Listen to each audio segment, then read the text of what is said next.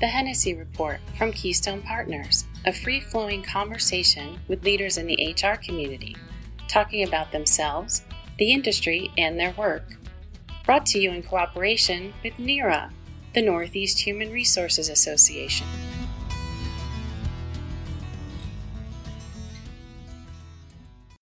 Welcome to the Hennessy Report. I'm Dave Hennessy, and today's guest is Danielle Stanton, the Chief Human Resources Officer at SNHU, one of the fastest growing universities in the country with now over 135,000 students. Danielle shares their core value of doing the right thing as they support all of their students and employees during this health crisis. Also, she talks about another core value is challenging the status quo. In this organization that's been around almost 100 years, about a decade ago, doubled down on online learning with the goal of making education accessible and affordable for everyone. Probably never so important as it is right now. She also shares how they've updated and scaled their operational model to make way for this rapid growth. I think you'll enjoy this episode.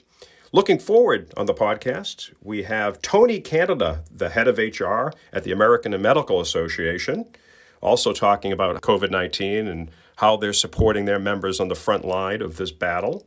A shout out to my Keystone Partners colleague in Chicago, Paul Schneider, who made the introduction to Tony. And now, our conversation with Danielle Stanton.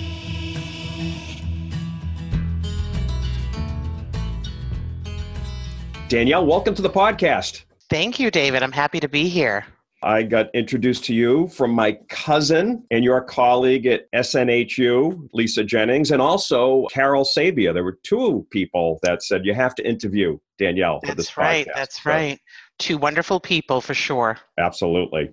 Before we get into so many topics, and there's a lot more to cover than when we first met this winter, obviously the world has changed so much. We always like to start the podcast learning a little bit about our guests. Could you share a defining moment earlier in your career that defines your work today? I think that most of us can think about mentors. Immediately out of college, I decided I wanted to work in HR. I did really well in finance, but thought, numbers are boring. I'm definitely going to dive right into human resources. Early on, had a mentor that really challenged every aspect of my work, and everything I would get back would have red marker or red lines or edits. And I remember early on thinking, what the heck? And as time went by, one day I got something back and there was nothing written on it at all. And I remember thinking, well, clearly she didn't see it. She had, and I think back to that mentor and what that person taught me and really instilled in me kind of a passion for excellence in whatever the work is that you're doing and putting out there. And then early on in my career, I had an opportunity to work with somebody who was in a more senior HR leadership role, and they were mentoring me and bringing me along. And it was an experience that I would say really shaped me, and not from an experience that was necessarily positive. I think it really had me question whether I wanted to work in HR, because what I was seeing exhibited was an HR type of behavior that's more punitive in nature, punitive, policy-driven, and not really about the people or partnership or the business. I didn't know it at the time that it was a defining moment, but I always think back about that moment now because I made a decision to say, what can I learn from this experience? And so instead of approaching that as I'm going to learn what to do, I kind of learned what not to do and how I was going to shape the values that I bring to the work. And it was a very early experience, but that has taught me many years later, any interaction that I have with partners, colleagues, employees, it's always about treating people with respect and dignity. I don't care what the situation is. I don't think it was ever intended to be a major life lesson in emotional intelligence, but that it was. Those are great examples. Thank you. Before we get into all of the things you're doing in HR and what's going on with COVID-19 and how you're reacting to that, maybe you could just give us a little bit about SNHU. It's an amazing story. And I think if you could spend a couple minutes just talking about the evolution of SNHU. So it's kind of ironic if you think about our current economic state, which to your point, who would have known when you and I met back in January that this would be our new world? But if you go back to the financial crisis in 2008, SNHU had an online program, but they made a decision in 2009, even though they were a struggling institution, to really double down in the online world. And it was kind of looking at where are they going to place their bets to take the online offerings we had nationally to the next level. It was the right time. There was a great need in the country. I mean, I think back on that point in time, there were over 15 million people without a job that were looking to improve skills and looking to educate themselves in an accessible, affordable way.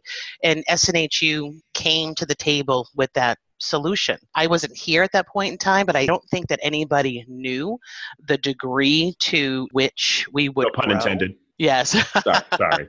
But maybe back in 2009, we had just under 2,000 employees, probably about 12,000 students. And today we have over 11,000 employees, over 150,000 learners.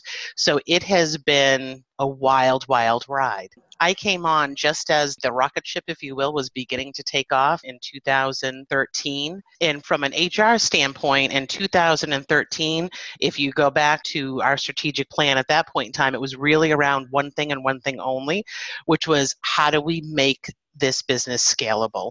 Nobody ever sent a memo and said, hey, SNHU, get ready because you're going to multiply in size, times 6. It sounds like times 12 now. Exactly. And so there were some functions, HR, finance, IT, that were still operating in these models that were made for a much smaller business or a business that wasn't seeing the week-to-week rapid growth. And then over time, we really looked at how are we adding value and how do we look at the human capital needs for this booming, growing organization.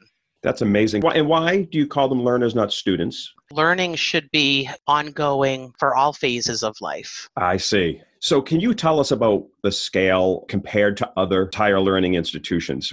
I don't know many colleges and universities that have 150,000 students. We're definitely one of the largest, although that's not our goal. We don't sit in leadership meetings and think, who is the largest? Who has the most students? We're really focused on what is our mission and how do we bring our mission to life.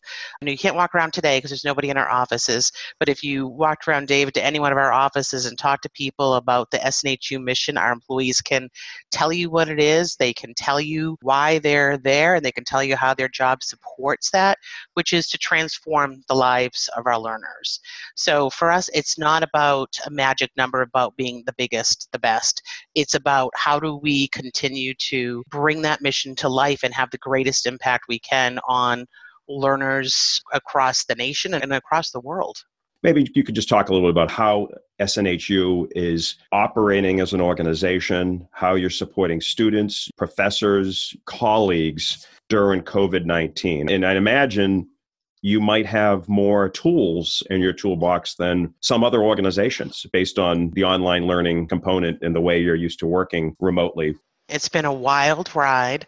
For us, in some ways, how do you support students was not a major challenge because we already support our learners on a daily basis in an online capacity. To us, it's what we do every day. It's kind of in our DNA.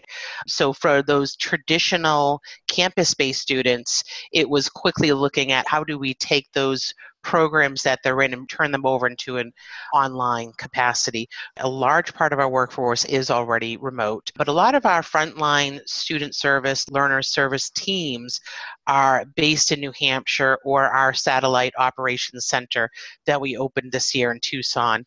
So overnight, we had to look at how do we mobilize this workforce and get these folks all working from home. And I think that we have the technology, we had the resources. So that piece was fairly easy to be able to make that transition for folks.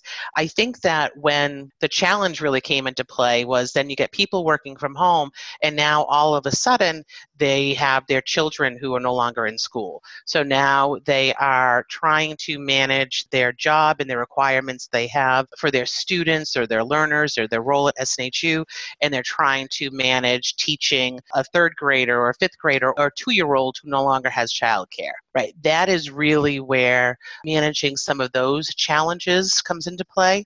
We've done that by, number one, being as flexible as possible. A workday might not necessarily be 8 to 5 as it might have been when you came into the office.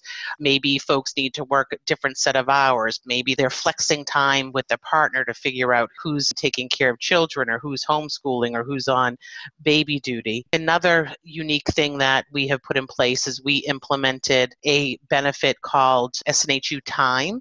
And SNHU Time is a way for employees to have access to a bank of time to utilize if they or a family member gets sick with the illness, which we're hoping and praying that's not the case, but that's so they don't have to tap into paid time off or other benefits to get that coverage. And it also allows those parents who are working from home who need to be able to balance and meeting their childcare needs. It allows them access to some time to allocate every week to be able to balance those two and not have to, again, dip into their PTO time. Another really critical item is communication. Some people might look and say we over communicate, but our president every week, he does a video for all employees. He's receiving questions on a weekly basis where he is going face to face with all of our employees and answering every single question that comes in. And we are meeting as a leadership team multiple times a week to assess where are we at, what are we hearing, what are the needs of employees, what are the needs of learners, how do we make sure that we're doing everything in our power to protect our people, protect jobs in this time of economic uncertainty, making sure we're doing everything we can to also preserve cash and make sure that we're being really smart about where we invest and why. Interesting. You mentioned at the very beginning of this how you're supporting the on-campus students. And I saw a news story, I think it was just a few days ago. Did you lower tuition for your on-campus students? So it's actually really exciting. We have been looking at for some time campus-based higher education models in the fact that they're simply just not affordable. And students graduate, as you know, David, with high levels of debt that become quite a burden over their lifetime. And our goal at SNHU is to make education accessible and affordable. So we have been challenging ourselves for some time. How do you take that campus-based, coming-of-age learner experience and make it affordable? Our current reality with this pandemic and this economic conditions of the world right now really made us push the gas pedal down on this work that was already underway in looking at how do we reimagine the future of higher education. For those incoming freshmen for that coming of age experience, they're actually going to participate in online classes because they're coming in and they're going to be helping us test out these different scenarios and programs. They will receive a scholarship for their first year's tuition with the thought process and the model that their subsequent following years of tuition, we are committed to getting the tuition cost down to $10,000 a year for any person looking for that campus-based coming-of-age experience so that we can do our part to make education affordable and accessible to those who, might not otherwise have that opportunity. Right now, there's innovation teams that are working with our campus-based faculty and staff to look at developing the new models so that for academic year 21, we will be ready to launch. That's great. You mentioned your innovation, and I was struck just visiting you that day and getting a tour. Your corporate headquarters in Manchester, there were parts of it that felt like the tech companies that I'm used to going into in Cambridge or Boston. It's not a traditional higher learning ivory tower feeling at SNHU. Can you talk a little bit about that innovative culture that you've created? If you look at our core values, one of those core values is challenge the status quo. So we pride ourselves in being innovative. At any one point in time, there might be many different experiments going on. We have R&D teams. We have people testing all different scenarios and programs. And I think that the unique thing about that is you need to be able to take risks, and you need to be able to allow for failure. And you also need to be able to know when to walk away from things. And I think that's what really has led to a great deal of our success. And I think on the tech side, I think it's never resting. You could talk to our CIO, who's also responsible for our transformation. The job is never done. We have made a significant investment in our IT structure, and that is continuously ongoing. It's great if we have our learning right now that's on a platform, but how do we get that to a mobile platform? How do we get that so that everything can be done in short bursts in a mobile way and meeting learners and students with where they're at? It's a constant evolution, and we need to be in the forefront of that if we're going to be able to meet the needs of the learners of 2030. Right. For instance, we have teams of people that spend time assessing what is the learner of 2030 going to look like? What's the technology going to be that we're going to need to have in place to be competitive? Right. There's an acceleration of the technology that's available. Sure. Yeah. Well, let's talk about the HR evolution. Can you talk about maybe some of the first things you did when you arrived at SNHU? If I go back to 2013, one of the first things we needed to do is to get the HR infrastructure into the 21st century. I really came in and created kind of a Maslow's hierarchy of needs. What's the first thing we need to do?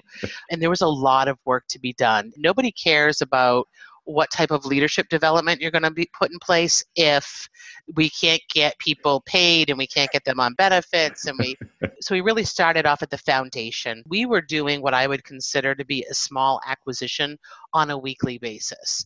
Bringing in 50 new hires a week was pretty common at that point in time, but we didn't even have a formal talent acquisition function. So that was the first thing we did. So by 2014, we had completely converted all of our systems from an HRIS standpoint over to Workday. And then over time, it's been interesting to kind of watch our strategic plans evolve. So if you go back to 2013, it's about scalability.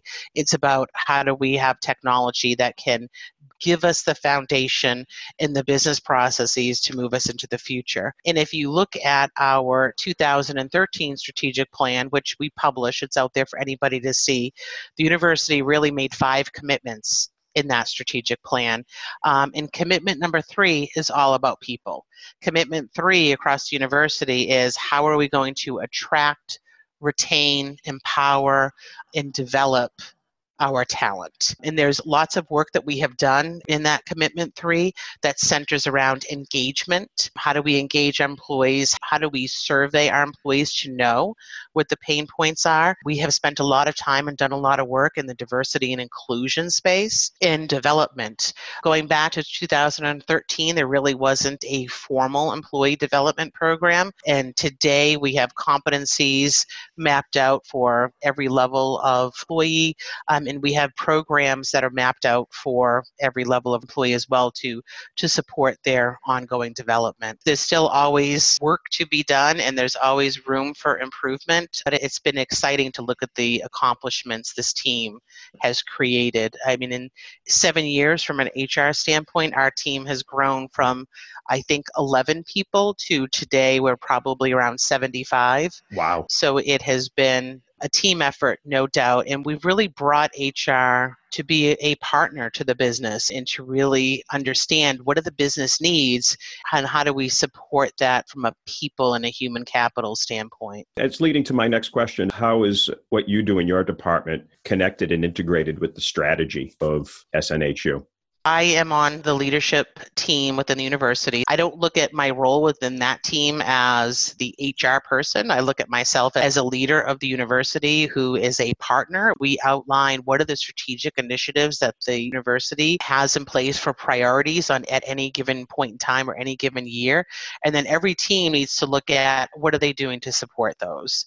So what is the work that the HR team, whether it is the benefits team or the folks focused in engagement or development, what is the role that they have in making sure that they're supporting the strategy and the key initiatives of the university? Now, you're obviously an employer of choice. How do you go about communicating that message and attracting top talent to Manchester and to other regions where you operate? So it's interesting to look at how that dynamic has changed over the past 45 days. Oh, Uh, yes. First of all, we work really hard to be an employer of choice. We have a core value that says do the right thing. And you see that core value applied in every decision that's made across the university. So if it's a decision on what's in the best interest from a learner or for a student, you see our employees who are frontline service, that's what they use as their guiding principle. If I look within HR and leaders across the university, when there's a decision to be made, we come back to what's the right thing to do for employees. So I think having that foundation really leads us to making decisions that put us in a place to be an employer of choice. We care greatly about engagement. We participate in a great college to workforce survey.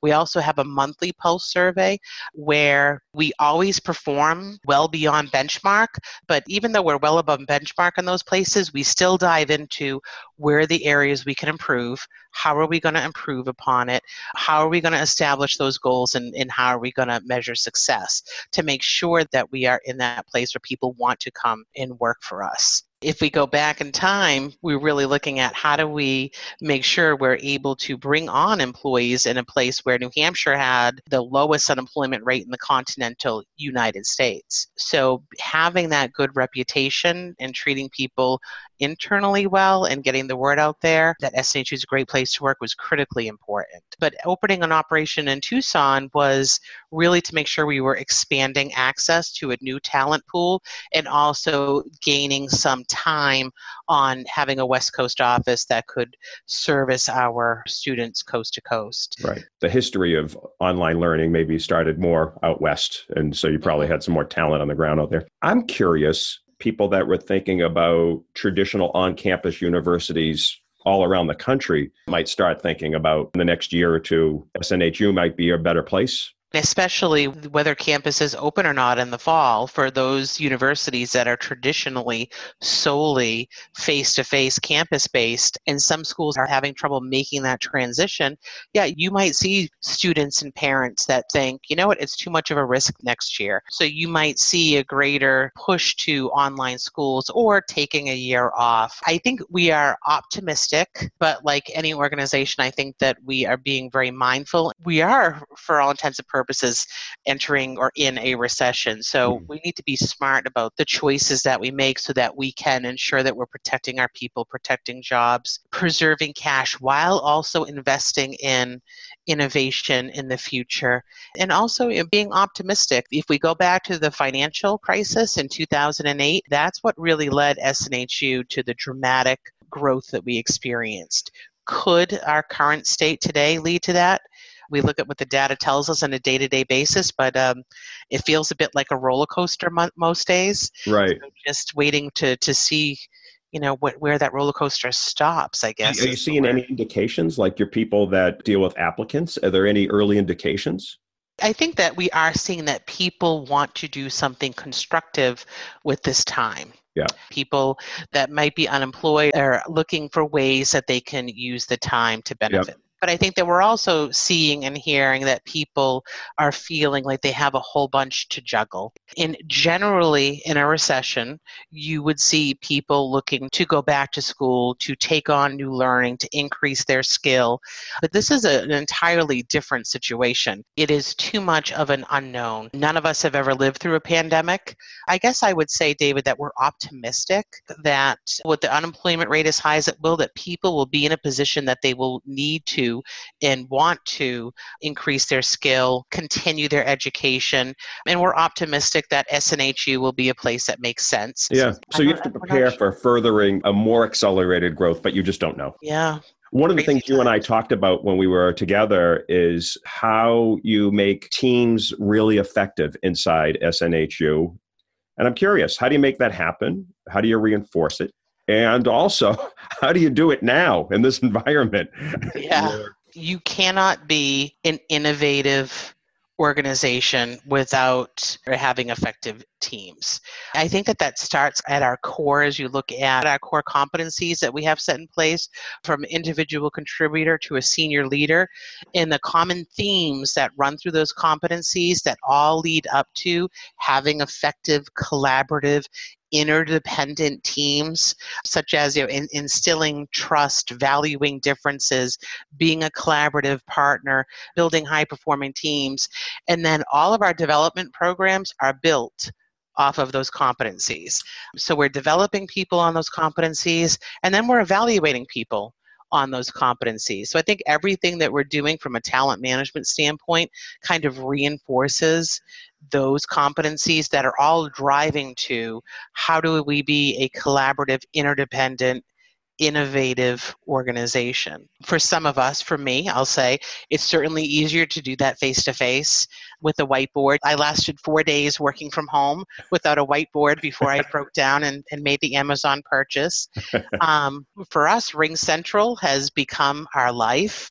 We are continuing to connect even while we're in this social distancing phase. And I will say that we are getting a whole bunch done. We're being more productive than ever, and it's working out. Yeah, that's good. That's good. Well, Keystone produces this podcast in cooperation with the Northeast Human Resources Association, and Megan's part of the emerging HR professionals. Megan, our producer, has the nearer question of the podcast for you. I see a lot of parallels between the terminologies of emerging professionals on Neera's side and your learners, because it's people from all walks of life. How can emerging professionals in this really turbulent time take the opportunity to develop themselves for future opportunities? And if you had any HR targeted courses or learning objectives that they could seek out? Whether it's HR or any other area, I would first recommend that somebody make sure that they're participating in learning that aligns with their interests and what they're passionate about. If you are an emerging leader in HR or you're looking to build a career in HR, sometimes folks think if I want to work in HR, I need to know about compensation, I need to know about benefits, and you do. Those are important. But you need to know how a business operates. You need to know financial terms. You need to be able to read a balance sheet. You need to be able to know about economic challenges. That would be my recommendation to somebody in HR and somebody out. I think it's really about being resourceful, taking initiative, and that's really, I think, what sets folks apart. That's a really good answer. And it reminds me about how you partner with corporate to help organizations develop their own talent inside. We have a few different partnerships. Internally, we have a group called Workforce Partners that partners with businesses to help educate their employees. So if you're an organization that generally provides a tuition benefit, you can partner with SNHU as a way to provide that benefit to your employees, enroll them in SNHU programs. It's a great benefit to offer. And that group also works at doing lots of different specialized programs to meet the needs of whatever partner it is they're dealing with. So it might be generic plans or it might be more of a specialized program depending on the needs of that partner. We also have a partnership with Guild, who brings learning to lots of large employers such as Walmart, where SNHU can be the deliverer of education to their employees and be able to help those organizations propel their employees and helping increase skill set and get folks to the next level. Do you teach in other languages as well? Well, we have partnerships to bring our programs to different areas that we're expanding into. We support refugees in Rwanda and a few other places right now nationally.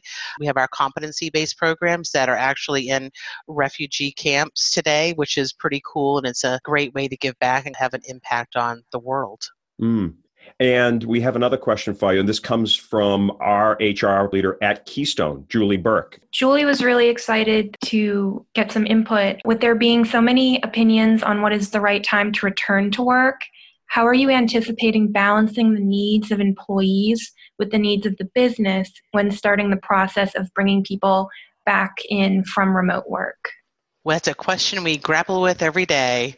Safety is going to be first for us, and that will guide all of the decisions that we make. We're not going to put ourselves in a position where we are putting the health and well-being of our employees or their families at risk. I will tell you right now, we are at a work from home world, if you will, until June 8th. And then we're going to reassess as May approaches and see what does June bring to us. I imagine whenever the date comes that it'll probably be a slow roll.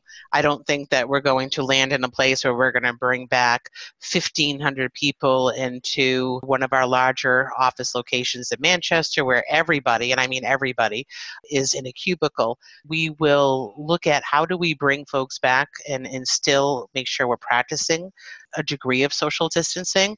But I also think we're contemplating and thinking through how is this experience going to dramatically change what it means to work from home. We had already been running some test pilots on moving to a more remote work from home distributed workforce environment. And I suspect that what we are all living through today are going to lead even more and more organizations to embrace more fully distributed workforces and work from home policies for the long term, for sure. I think we're always going to need a place to come together. I think that there is great work that can get done when people come together and can innovate and can brainstorm. But I think that for folks who are not normally comfortable working from home, boy, did they get pushed into a place pretty quick where you need to get comfortable and get on board. And so I think that that has made a whole population of people comfortable with this new reality and embracing it. Yeah, not only for SNHU, but for the whole world. I think we're going to be thinking differently about workspace for sure. Absolutely.